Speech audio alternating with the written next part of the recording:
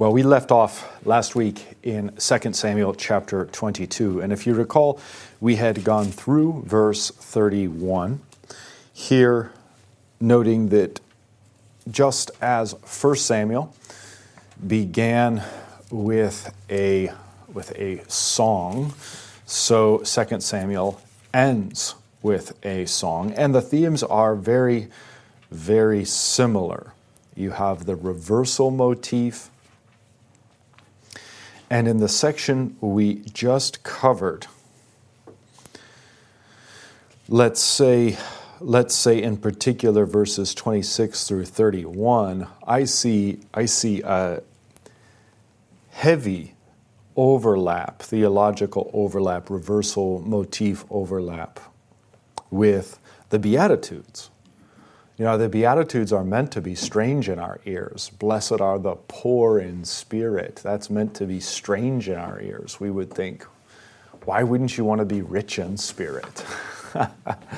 You know, blessed are the meek. Blessed are those who mourn.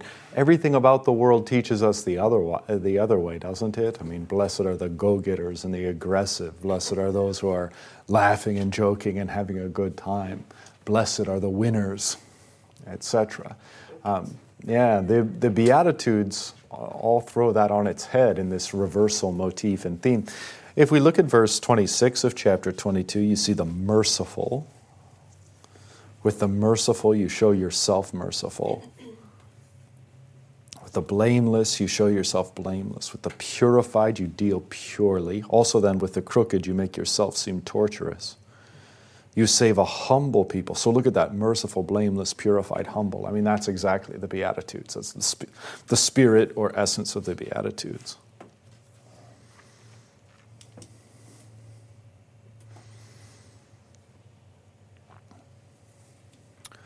So God is the one who exalts the lowly and humbles the proud.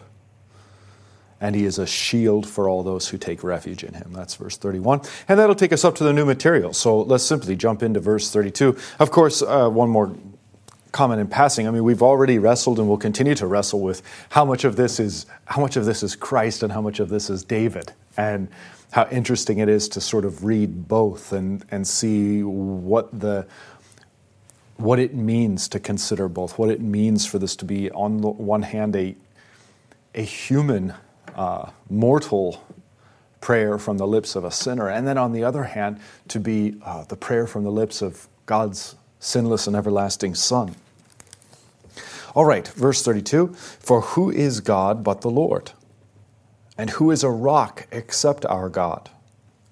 This God is my strong refuge, and has made my way blameless. He made my feet like the feet of a deer, and set me secure on the heights. He trains my hands for war, so that my arms can bend a bow of bronze. You have given me the shield of your salvation, and your gentleness made me great." Now, isn't this interesting? Because this is also reminiscent of the armor of God motif, isn't it? You know, shod with the gospel of peace here, the fleet feet of the deer, training hands for war. You have the sword of the Spirit. And, my arms can bend a bow of bronze. You have given me the shield of your salvation, of course. It's the helm of salvation and the shield of faith in Ephesians, but very similar overlap and motif.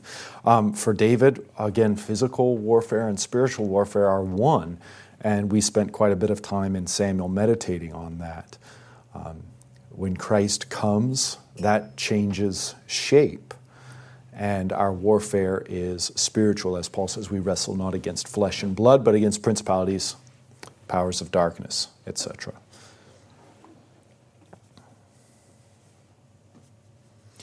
All right, so again, verse 36, "You have given me the shield of your salvation, and your gentleness made me great."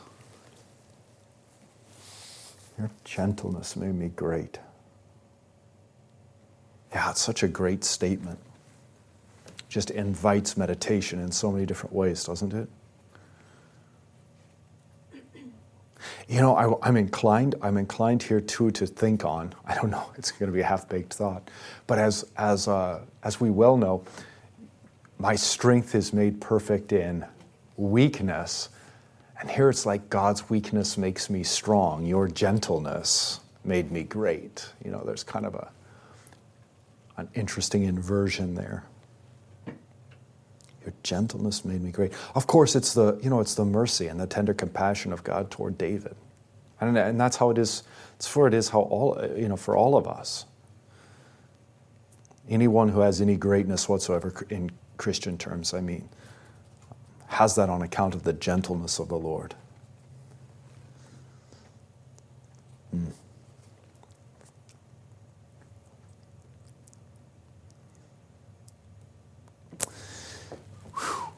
Could sit here all day and just think on that. It's so great. It's so great. Verse 37, you have a wide place for my steps under me, or you gave a wide place for my steps under me, and my feet did not slip. Boy, I've experienced that. It's subtle. It's really subtle. Because maybe I've noticed this especially in preaching and teaching. You don't always know exactly where you're going, but God does. And He provides that way in which we can walk. And what's true for preaching and teaching is certainly true for life. It's analogous for all of life and for different aspects of life. He makes a way for us where we don't see it. And He even makes a wide place that we might be secure, that our feet do not slip. David continues, I pursued my enemies and destroyed them and did not turn back until they were consumed. Yeah. I consumed them. I thrust them through so that they did not rise. They fell under my feet. Now again, as we consider this, not merely from David's perspective, not merely from ours, but then you reopen this in terms of putting these words on the lips of Christ, making these words central in regard to Him, and that's probably the proper and fullest understanding of these words, because as Christ Himself says, you search the Scriptures, it is they that speak of me, and so here too we have, you have Jesus who takes on our flesh in order to bear our sins, in order to fight for us against the devil, the great red dragon, the two beasts of Revelation, the principalities and powers of darkness. And it is God who arms him, and it is God who makes him great precisely in his humility, so that through the cross is his victory, and his foot does not slip. And then you have this, what is true for David, that is like both the physical conquest of those who worship false gods. It's united in Christ. It's really, He's separated and saved human beings from the principalities and powers of darkness. And so then these verses, I pursued my enemies and destroyed them, it's like the casting out of demons that He does in His ministry. And that in and of itself is a microcosm, of course, for what He'll do on the last day. I consumed them, I thrust them through so that they did not rise, they fell under my feet. And for our Lord Jesus, that's not a physical sword, of course, but it's the sword, the two-edged sword that proceeds from His mouth. The sword of the Spirit, which is the Word of God. All right, verse 40. For you equipped me with strength for the battle. You made those who rise against me sink under me. Oh, think of all the times Christ bested the teachers and experts in the law and men crafty in thought and politics, the ways of the world, and Christ beats them. Sometimes with just a word, just a one-liner. And of course then for David too, God certainly caused David to conquer where all the odds were against him, humanly speaking. You equipped me with strength for the battle. You made those who rise against me sink under me. You made my enemies turn their backs to me, those who hated me, and I destroyed them. They looked, but there was none to save. They cried to the Lord, but He did not answer them. Yeah, and that's That's those who had acted hypocritically and in wickedness.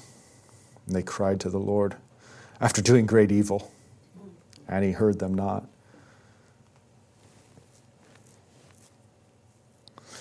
He did not answer them. I beat them fine as the dust of the earth. I crushed them and stamped them down like the mire of the streets. Notice the trampling component, and that resonates with the language we've been going through, the imagery we've been going through in Revelation on Sunday morning, where it's the trampling of the grapes in the winepress of God's wrath. And the making the enemies the footstool, that kind of motif all present here. So, of course, it's true enough for David insofar as the historical circumstances bear it out, but it's all the more true for the victory of Christ over the devil, over sin, death, and the devil. You delivered me from strife with my people. Boy, you can think of like David and the strife and the civil wars. You can think of Christ, his own receiving him not, even being abandoned after his John 6 sermon. You delivered me from strife with my people. You kept me as the head of the nations. How is that true for David? They were the military power of the time. How is it true for Christ? Totally different. In his kingdom where he's crowned with the crown of thorns, ruling over the nations in grace and mercy in this, the day of salvation, so that as many may be saved as possible before the day of his glory, the day of his wrath. He kept me as the head of nations. People whom I had not known served me. That's us as Gentiles with Christ. And of course you see David with the other nation states around coming to serve him. Foreigners came cringing to me. As soon as they heard of me, they obeyed me. Foreigners lost heart and came trembling out of their fortresses. The Lord lives, and blessed be my rock, and exalted be my God, the rock of my salvation, the God who gave me vengeance and brought down peoples under me, who brought me out from my enemies. You exalted me above those who rose against me. There's the key. There again is just the line that really is thematic for all of 1st and 2nd Samuel. I who was lowly David, I who was lowly Christ, you exalted me above those who rose against me. I was exalted, they were lowered. You delivered me from men of violence. For this I will praise you, O Lord, among the nations. Also, look at all the references to the nations. We are frequently told that in the Old Testament salvation was just for the Jews or just for Israel. It's not right. And this is one of the key places where the kingdom of God, the reign of David, the Messiah, is for all people and over all nations, that God might be good and gracious, that God might be just and do vengeance on the evildoers. But this isn't New Testament only theology. This is Old Testament theology. The New Testament simply picks up on this and sees the kingdom of David's Son, our Lord Jesus Christ, as a global kingdom. But you can certainly see it here already. For this I will praise you, O Lord, among the nations, and sing praises to your name. Great salvation he brings to his king, and shows steadfast love to his Messiah, to his anointed, to David and his offspring forever. Paul makes the argument in relation to Abraham that offspring is singular. The same argument could be made here.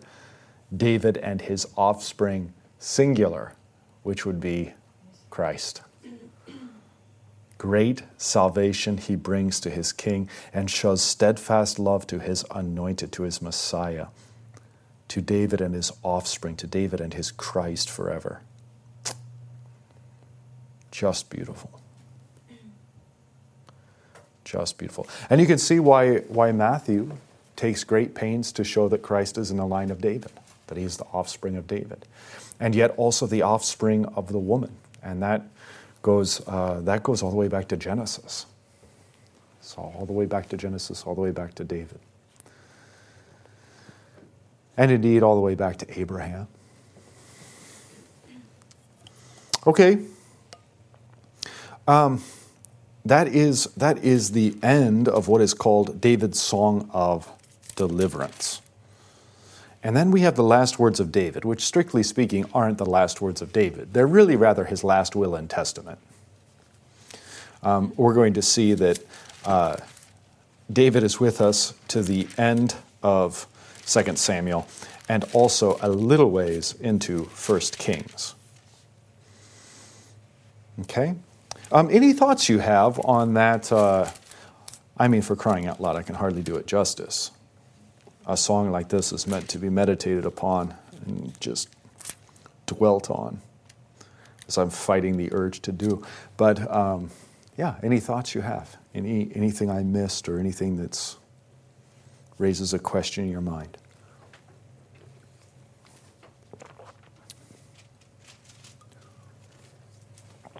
Okay, on to the last will and testament of David. Now these are the last words of David. Chapter 23, verse 1. The oracle of David, the son of Jesse, the oracle of the man who was raised on high. And so look, son of Jesse is to bring to our minds, remember Jesse is a man of no real standing, and David is the youngest of all his sons. Wasn't even there when the prophet went down the list. So this statement right here nicely encapsulates the theme of 2 Samuel and the theme of so much of the New Testament, of Jesus' own preaching. David is the son of Jesse. This is his oracle, the oracle of the man who was raised on high. From those depths, God took him and raised him on high to be the greatest king of Israel. The anointed, the Messiah of the God of Jacob. The sweet psalmist of Israel. Of course, how can we forget that not only does David do all of these very larger-than-life political type things, but he's penning the Psalms, the hymnody as well, and throughout his life.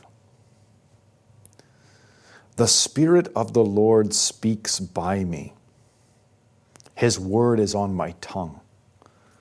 This verse is sometimes taken as a good description of what we mean by inspiration in the technical theological sense. Not inspiration the way you might be inspired by a sunrise or a sunset or inspired by the flowers or the rain or something like that, but the Holy Spirit speaks by me. His word is on my tongue, David says. So in other words, these things that I have written, these things that I have penned, they're not coming from me. They're coming from the Holy Spirit. It's different for David because he's an author of Scripture. But in a way, I know every pastor experiences this, and no doubt every Christian does too from time to time, that the right words, God's words, what He has spoken and given to us in the Scriptures, if not word for word, at least in terms of content and essence, come to us right in the moment we need to speak them, and we speak them. And you just have to acknowledge and recognize, if it was just up to me, I had nothing. This is so true. I've heard one pastor actually come out and say this after 50 years in the ministry or something, and I was glad to hear it because I had long thought the same thing. How do you prepare for when someone says, Pastor, I need to talk to you, and they come into your office and you have no idea what they're going to talk to you about? How do you prepare? He says, you don't. He says, you do two things. You listen as they speak, and you listen carefully, but more than you listen to them, you're praying to God. Please give me an answer. Please give me wisdom. Please give me something to say. God, I've got no answer, no solution, no wisdom. I don't even have a clue where to go. Give me something. Give me the eyes to see and the words to say. And it's true. And he does. And, the fact of the matter is, though, sometimes he doesn't. And you just have to say, that's okay, too. That's for the best, too. I know that I've experienced that. It's not just a pastor thing. That's my frame of reference. But I know I've experienced that as a father. And you can experience this vocationally with people. And sometimes you even say, oh, I should have said that. Like an hour later, you're thinking on it. It's like, I should have said that. And you kind of kick yourself. But the flip side is, yeah, well, okay, fine. Get what you can out of that meditation. We need to always be prepared. Fair enough.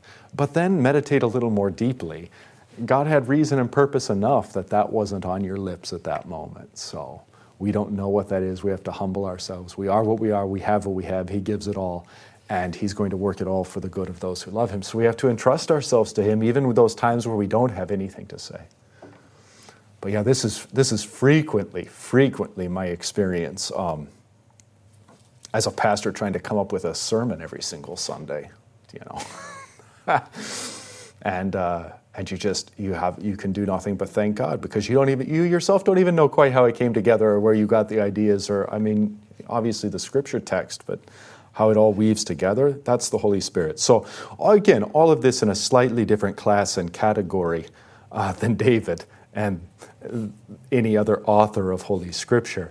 But I just mean to have this meditation with you because it's not as foreign as we might think. It's not as foreign or out there as we might think. So the Spirit of the Lord speaks by me. His word is on my tongue. The God of Israel has spoken. The Rock of Israel has said to me, when one rules justly over men, ruling in the fear of God, He dawns on them like the morning light, like the sun shining forth on a cloudless morning, like rain that makes grass to sprout from the earth. Of course, how could this be fulfilled in anyone other than Christ? Christ, who dawns on us like the morning light, causes us to awaken out of our stupor and sleep of sin and death, shines upon us, ruling justly, that is in righteousness, ruling in the fear of God and the love and respect for God above all things.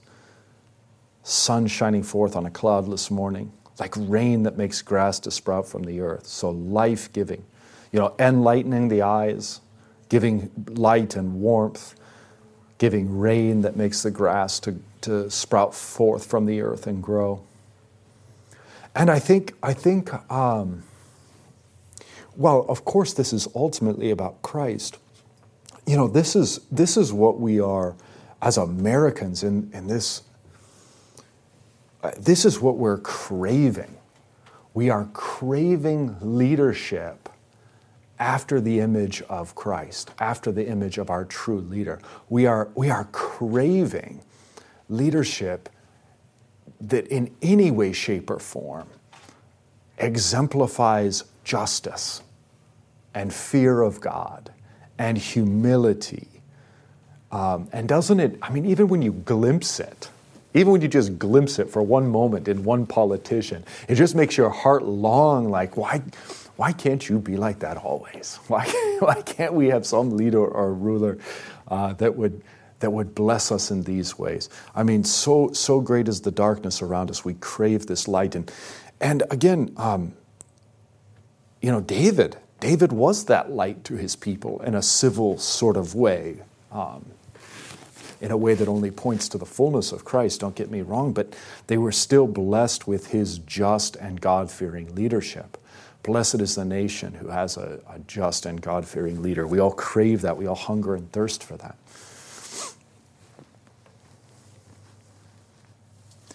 Okay, verse 5. For does not my house stand so with God? A glorious statement. This is true for all of our houses. They either stand with God or fall without Him. Not at all unlike our Lord Jesus, who talks about the man who builds his house upon the rock.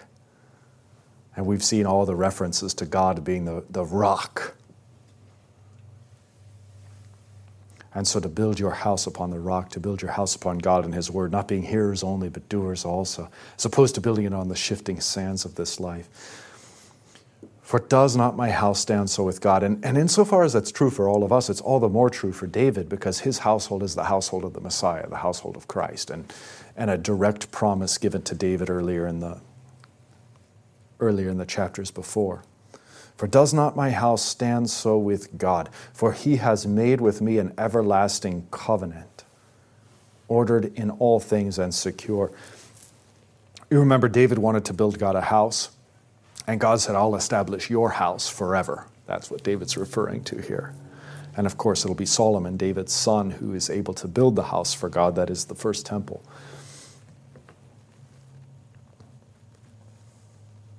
Okay, latter half of verse 5. For will he not cause to prosper all my help and my desire? You know, if God does not cause us to prosper, if God does not establish the work of our hands, there will be no value in it, no meaning in it. Okay, verse 6. But worthless men are all like thorns that are thrown away, for they cannot be taken with the hand. But the man who touches them arms himself with iron and the shaft of the spear, and they are utterly consumed with fire. Yeah, those are some strange lines there, aren't they? This is where you wish the study notes would do some noting. I mean, immediately, because of our meditation on Christ, where you hear these thorns, you know, it goes to the crown of thorns, and that thought, the thorns in Eden, the worthless men who are like thorns, all our sins wrapped around him, the thorn, the crown of thorns wrapped around his head. You know, here the imagery is they cannot be taken with the hand. So rather than he arms himself with iron and the shaft of a spear, and the thorns, the worthless men, who can't be taken gently with the hand, who can't be made better, who can't be healed, who can't be brought to their senses, are dealt with then with the iron, with the rod of iron, the shaft of the spear. They're utterly consumed with fire. So they're cast off, destroyed, etc. Which is a very interesting kind of, I mean, to use the Lutheran terminology, a very interesting law-gospel motif going on here, because the gospel is that even these worthless men, God would take into his hand, if he could. But they're so thorny, they won't allow for it to happen. They won't allow for him to be gentle with them. And so then the only recourse is harsh judgment, and not the hand, but the shaft of the spear, and not tender compassion, but to be consumed with fire.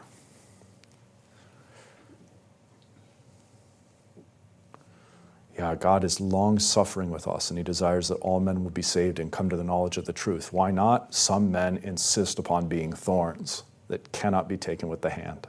No matter how much God wills that for them and wishes that for them and cajoles them through his word, they will not have it. They reject him. And that is the freedom of the will we possess, to tell God no. All right, that is the last will and testament of David. Isn't that something? He doesn't end on gospel. But it's beautiful, isn't it? And it's worth reading again and again and just thinking about it. And the imagery and the revelation of the Lord, the revelation of Christ is wrapped up in all the stuff of creation. The morning light, the cloudless morning, the rain that causes the grass to grow, the gentleness of the hand, the shaft of the spear, the fire. Such beautiful, beautiful imagery, Christ wrapped in creation. The incarnation, salvation, the final judgment, it's all right here. It's all right here.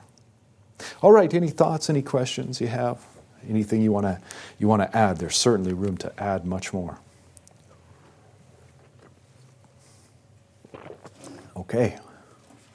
Okay, well, let's move on through the narrative then. See how far we can get. We may get through it. These are the names of the mighty men, verse 8, whom David had. Oh boy. Yeah, there's going to be a whole lot of these. Okay, I'll go fast, you'll be forgiving. Josheb Bashabeth, a Takamonite.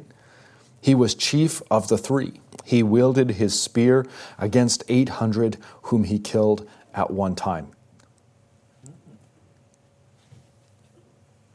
That's good data to have in my mind. My son's always asking me these kinds of questions. Could Darth Vader take out one Jedi? Yeah, he could take out one Jedi. What about 10? And we get into a debate. Maybe 10. And he, at what point in time is he overwhelmed? Yeah, these are the kinds of discussions me and my 8-year-old have regularly. Yeah, but here, this is good data. So one man kills 800 at one time with his spear. What are we doing here? David's mighty men, you can see that. This is a kind of hall of fame. It's analogous, and the study note even points out how it's analogous to the hall of faith, if you will, from Hebrews, where all the faithful are listed, all those who have been faithful servants of Christ from Old Testament onward. This is kind of a hall of fame for David, those men who are faithful to him. So, yeah, here you have Josheb Bashabeth. Verse 9, and next to him among the three mighty men was Eleazar, the son of Dodo, son of Ahohi. He was with David when they defied the Philistines who were gathered there for battle, and the men of Israel withdrew. So basically he was there, all of Israel chickened out, and he stood. He rose and struck down the Philistines until his hand was weary, and his hand clung to the sword. And the Lord brought about a great victory that day, and the men returned after him only to strip the slain. So here's the second of the three highlighted. Yeah. Verse 11, and next to him was Shammah, the son of Agi, the Hararite. The Philistines gathered together at Lehi, where there was a plot of ground full of lentils. And the men fled from the Philistines. But he took his stand in the midst of the plot and defended it and struck down the Philistines, and the Lord worked a great victory. So what do we see in these top three, these first three of the mighty men named? Well, in the first place, God gives them the victory. But in the second place, they exhibit supernatural faith and courage to stand when all others are fleeing and to fight against what seem to be insurmountable odds, and if needed, to sacrifice themselves for the cause of the Lord rather than bring shame to him by retreating. So, beautiful, beautiful motivational lines here, especially when we take them into our New Testament context, especially in these times where what we need more of is bravery. And what we need less of is the kind of cowardice that seeks to try to appeal to a world that increasingly hates us. All right, verse 13, and 3 of the 30 chief men went down and came about harvest time to David at the cave of Adullam, when a band of Philistines was encamped in the valley of Rephaim. David was then in the stronghold, and the garrison of the Philistines was then at Bethlehem. And David said longingly, "Oh, that someone would give me water to drink from the well of Bethlehem that is by the gate." Then the 3 mighty men broke through the camp of the Philistines and drew water out of the well of Bethlehem that was by the gate, and carried and brought it to David. But he would not drink of it. He poured it out to the Lord and said, "Far be it from me, O Lord, that I should do this. Shall I drink the blood of the men who went at the risk of their lives?" Therefore he would not drink it. These things the 3 mighty men did. Now, if you're one of these mighty men, you might pause for a second and think, I risked my life so he could pour it out on the ground. But what David is acknowledging is, why on earth would they do this for David? They weren't doing it for David as such. They were doing it for the Lord's anointed. They were doing it unto the Lord. The Lord's anointed, the Lord's king, the Lord's Messiah is thirsty. We will get him water. And David, recognizing this, in humility, pours it out unto the Lord, says, look, you all did this for the Lord. This was an act of your faithful hearts. Let it be unto the Lord. And so, obviously then, they would be amazed by that and humbled by that, that their worship was seen for what it was, worship of the Lord's anointed, the Lord's Christ.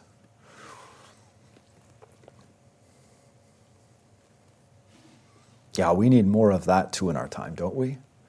Serving Christ for Christ's sake. Not because it works or it's expedient or it's going to solve our issues or it's going to be counted wise, but just for God's sake, just for Christ's sake. All right, so we continue. We continue with David's mighty men and their acts of valor. Verse 18, now Abishai, the brother of Joab, and this is the first, let me see if the study note makes mention. No, this is the first mention of Joab. Joab is mentioned tangentially, but never directly. Of course, Joab was the one who had seen to it that Absalom was killed, and Joab had enacted a number of other tragedies, treacheries, depending upon how you want to look at it. Joab was his own man, did his own thing, and this is one of the not-so-subtle ways in which Joab is recognized for what he is and excluded from this list of mighty men. So, Abishai, the brother of Joab, the son of Zeruiah, was chief of the 30. Excuse me. Excuse me. And he wielded his spear against 300 men and killed them and won a name beside the three. The three referring to the first three, of course, from verses 8 through 12.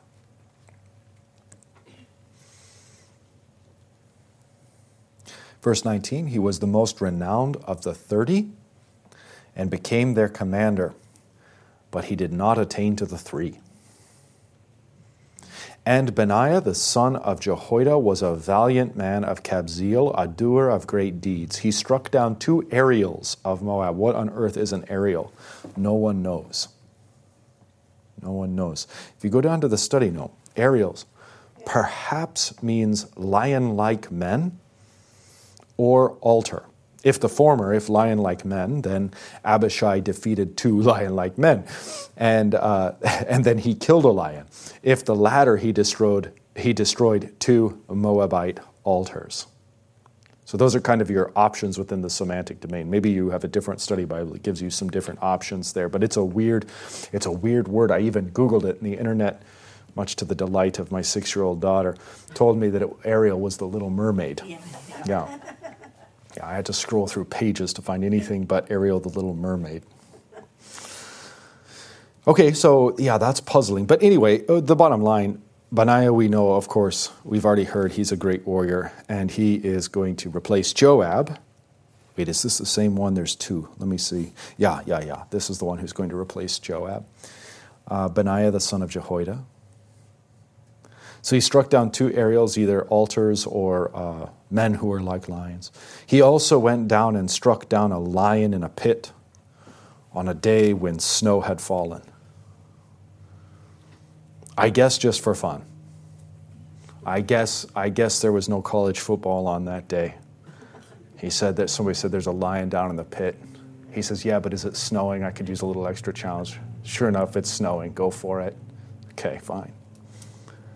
I mean, I think that this is when men were men. Luther has a take on this, where he says that he comments on the different lion-killing men. Samson, it's Benaiah. There's others I can't remember off the top of my head, but he says this is great proof that just as the world around us is wearing out like a garment, so is humanity, so is our physical strength. So this used to be indeed rare, but it happened. But now, this is Luther speaking, 500 years ago. But now who on earth can do this? No one. So, yeah, it's proof of our decline.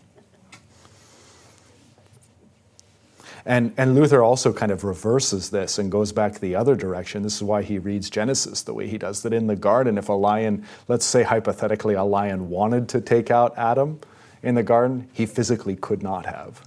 Adam was strong, not only strong enough, smart enough, could communicate or whatever, but was in full dominion over all the creatures of the earth. Luther even goes so far as to say his sight was keener than an eagle's, and all the different. Who knows if that's true? But what is, I think, what's most true about it is this idea that we don't often have, that the human race is not evolving. It's not like Adam and Eve were, these poor little peons, maybe Neanderthals, and we now have evolved into greatness. It's rather quite the opposite. And that to me is what's most refreshing. Well, anyway, Benaiah goes down and kills a lion in a pit in the snow.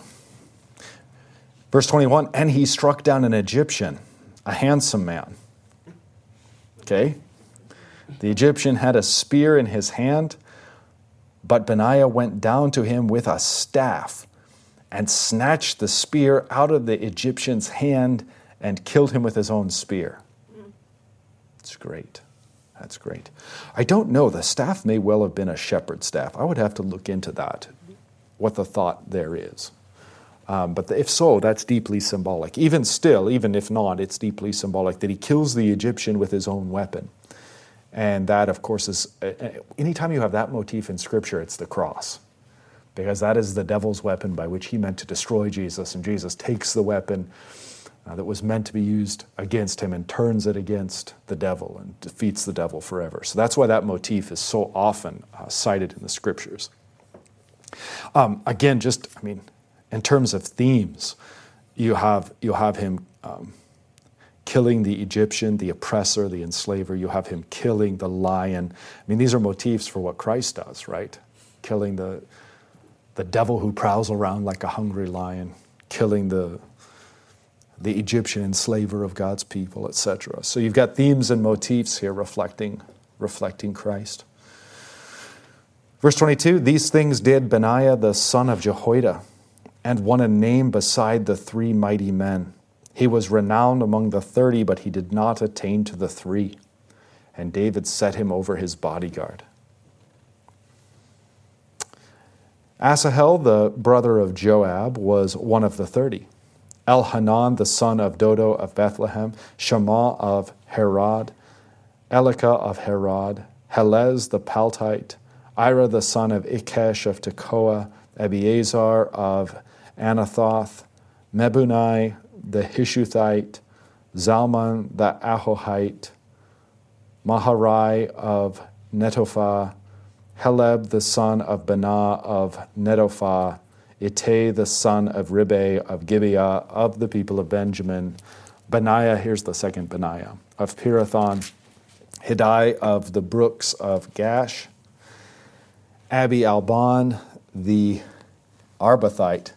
Boy, say that name. Say that name 3 times fast. Abi Alban the Arbathite. I can't say it once. Wow, that's a lot of A's. Asmaveth of Bahurim. I don't understand why people, have a hard time naming their kids. Look at these riches.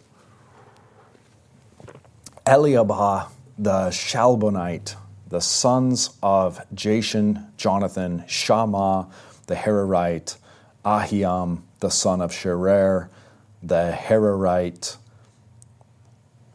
Eliphet the son of Ahazbai of Makkah, Eliam the son of Ahithophel of Gilo, Hezro of Carmel, Parai the Arbite, Igal the son of Nathan of Zobah, Beni the Gadite, Zelek the Ammonite, Naharai of Beeroth, the armor-bearer of Joab the son of Zariah, Irath Ithrite, Gareb the Ithrite, Uriah the Hittite, 37 in all. Uriah. And you probably noticed a few other names that we've covered before.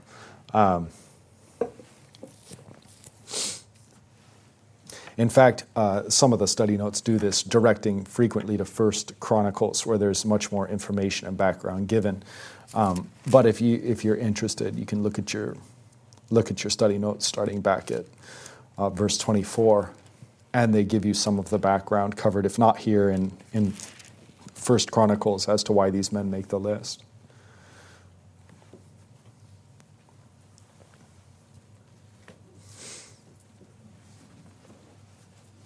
All right. Well, that would be a fine way to end it. But the Holy Spirit saw otherwise. So we have, and I can see why he did. Hopefully you will too. But we have some things to wrap up here, even if we can't get through it today. Chapter 24, verse 1. Again, the anger of the Lord was kindled against Israel. And he incited David against them, saying, Go number Israel and Judah. So the king said to Joab, the commander of the army who was with him, Go through all the tribes of Israel. Oh, by the way, Joab should have been in there, but Joab's not there, is he? All the people related to Joab, no Joab. A mention of Joab, but no Joab. And now Joab mentioned here. So this, like in original context, would have been a pretty stinging indictment. So the king said to Joab, the commander of the army who was with him, Go through all the tribes of Israel from Dan to Beersheba and number the people, that I may know the number of the people. But Joab said to the king, May the Lord your God add to the people 100 times as many as they are, while the eyes of my lord the king still see it. But why does my lord the king delight in this thing? But the king's word prevailed against Joab and the commanders of the army. So Joab and the commanders of the army went out from the presence of the king to number the people of Israel. They crossed the Jordan and began from Aroer and from the city that is in the middle of the valley toward Gad and on to Jazer. Then they came to Gilead and to Kadesh in the land of the Hittites, and they came to Dan. From Dan they went around to Sidon and came to the fortress of Tyre and to all the cities of the Hivites and Canaanites. And they went out to the Negeb of Judah at Beersheba. So when they had gone through all the land, they came to Jerusalem at the end of 9 months and 20 days. And Joab gave the sum of the number of the people to the king. In Israel there were 800,000 valiant men who drew the sword, and the men of Judah were 500,000. All right, verse 10. But David's heart struck him after he had numbered the people. And David said to the Lord, I have sinned greatly in what I have done. But now, O Lord, please take away the iniquity of your servant, for I have done very foolishly. Why was the census taken? Why do kings take the census? In the time of Christ, and even frequently, it's for a reason of taxes. It's for a reason of taxes or otherwise implementing some form of control over the people. But here, it's really the vanity of David and the vanity of Israel. We are at our peak. We are at our prime. We have destroyed everyone. How strong are we? This is the national act. Again, maybe it's just David's act, but of taking off your shirt in the bathroom mirror and flexing, or in our culture, taking selfies and then putting on the beautiful filter, right? This is like, how awesome are we? That's this move. So this is not good. Now, there is a lot of complexity. There's a lot of complexity, though, just in the grammar of the text and what's going on. Look at chapter 24, verse 1. Again, the anger of the Lord was kindled against Israel, and he incited David against them, saying, Go number Israel and Judah. I mean, that in and of itself is kind of weird. Look at the study note. For reasons known only to God, he allowed Satan to tempt David, Motivated by pride or thirst for power, the king ordered a census of his army. And then here's Chemnitz, one of our Lutheran theologians. God is said to have incited David because it was a punishment for sin. Which is, God punishes sin with sin. That totally makes sense. I didn't get as much time as I would have liked to look into this verse and prepare thoroughly because, in verse 1 anyway, I don't see a reference to the devil. But why does the study note then point out, for reasons known only to God, he allowed Satan to tempt David? Yeah, it's curious. I wonder if that must come from 1 Chronicles. It must come from a source other than a parallel source other than 2 Samuel. Like I said, I wish I had more time to get into it. It's a peculiar and interesting section. If you drop down to 24:3, that study note, where Joab questions David, why does my lord the king delight in this thing? This note says Joab recognized that David's action could bring guilt on Israel. Which is kind of odd, that Joab would note that, but not David. Of course, David's conscience catches up to him. As is so often the case. It's so frustrating as a sinner, isn't it? Verse 10, but David's heart struck him after he had numbered the people. After. Thanks for nothing, conscience. I mean, that's where our sinful nature has become so corrupted that in the moment where we need our conscience is silent, and then after you've done this thing that maybe you knew, maybe you didn't, maybe you just didn't even think about it, then after the fact, blammo, the conscience nukes you. Yes, did you have a thought or a question? When it says that God's allowed Satan to tempt David, isn't it like when God, like the free choice, and he knows that once we are tempted or once we are exposed to something that where our hearts are, and it's going to show how, without God, we're going to fail. And that's, what he says, allow. Yeah. It's the same way that God, how in the Bible says that God hardened Pharaoh's heart. In the same sense, could that be? Oh yeah. To be sure, it's not that God causes David to sin. I did as you were mentioning, because it just brought to mind First Chronicles 21, verse 1. Then Satan stood against Israel and incited David to number Israel. So David said to Joab and the commanders of the army, "Go number Israel." Blah blah blah blah blah. Yeah, and then it's just completely parallel. So that's what the study note's referring to is that parallel text of 1 Chronicles 21:1. So the anger of the Lord was kindled against Israel. Why? No doubt on account of their faithfulness, their idolatry, etc. Israel was never without idols. And he incited David against them, saying, "Go." And so how does God uses the devil? According to 1 Chronicles. And so David is incited against himself, against the people. He's deceived by Satan. He falls, and God punishes sin with sin. So, thank you. It's very similar dynamics. Very similar dynamics. Okay, so then verse 10, David's heart struck him after he had numbered the people. And David said to the Lord, "I have sinned greatly in what I have done." Very different than Saul. Very different than Saul, if you remember. "But now, O Lord, please take away the iniquity of your servant, for I have done very foolishly." Whew. Such a great prayer. Such a great prayer. And when David arose in the morning, the word of the Lord came to the prophet Gad, David's seer, saying, "Go and say to David, thus says the Lord, 3 things I offer you." Ooh.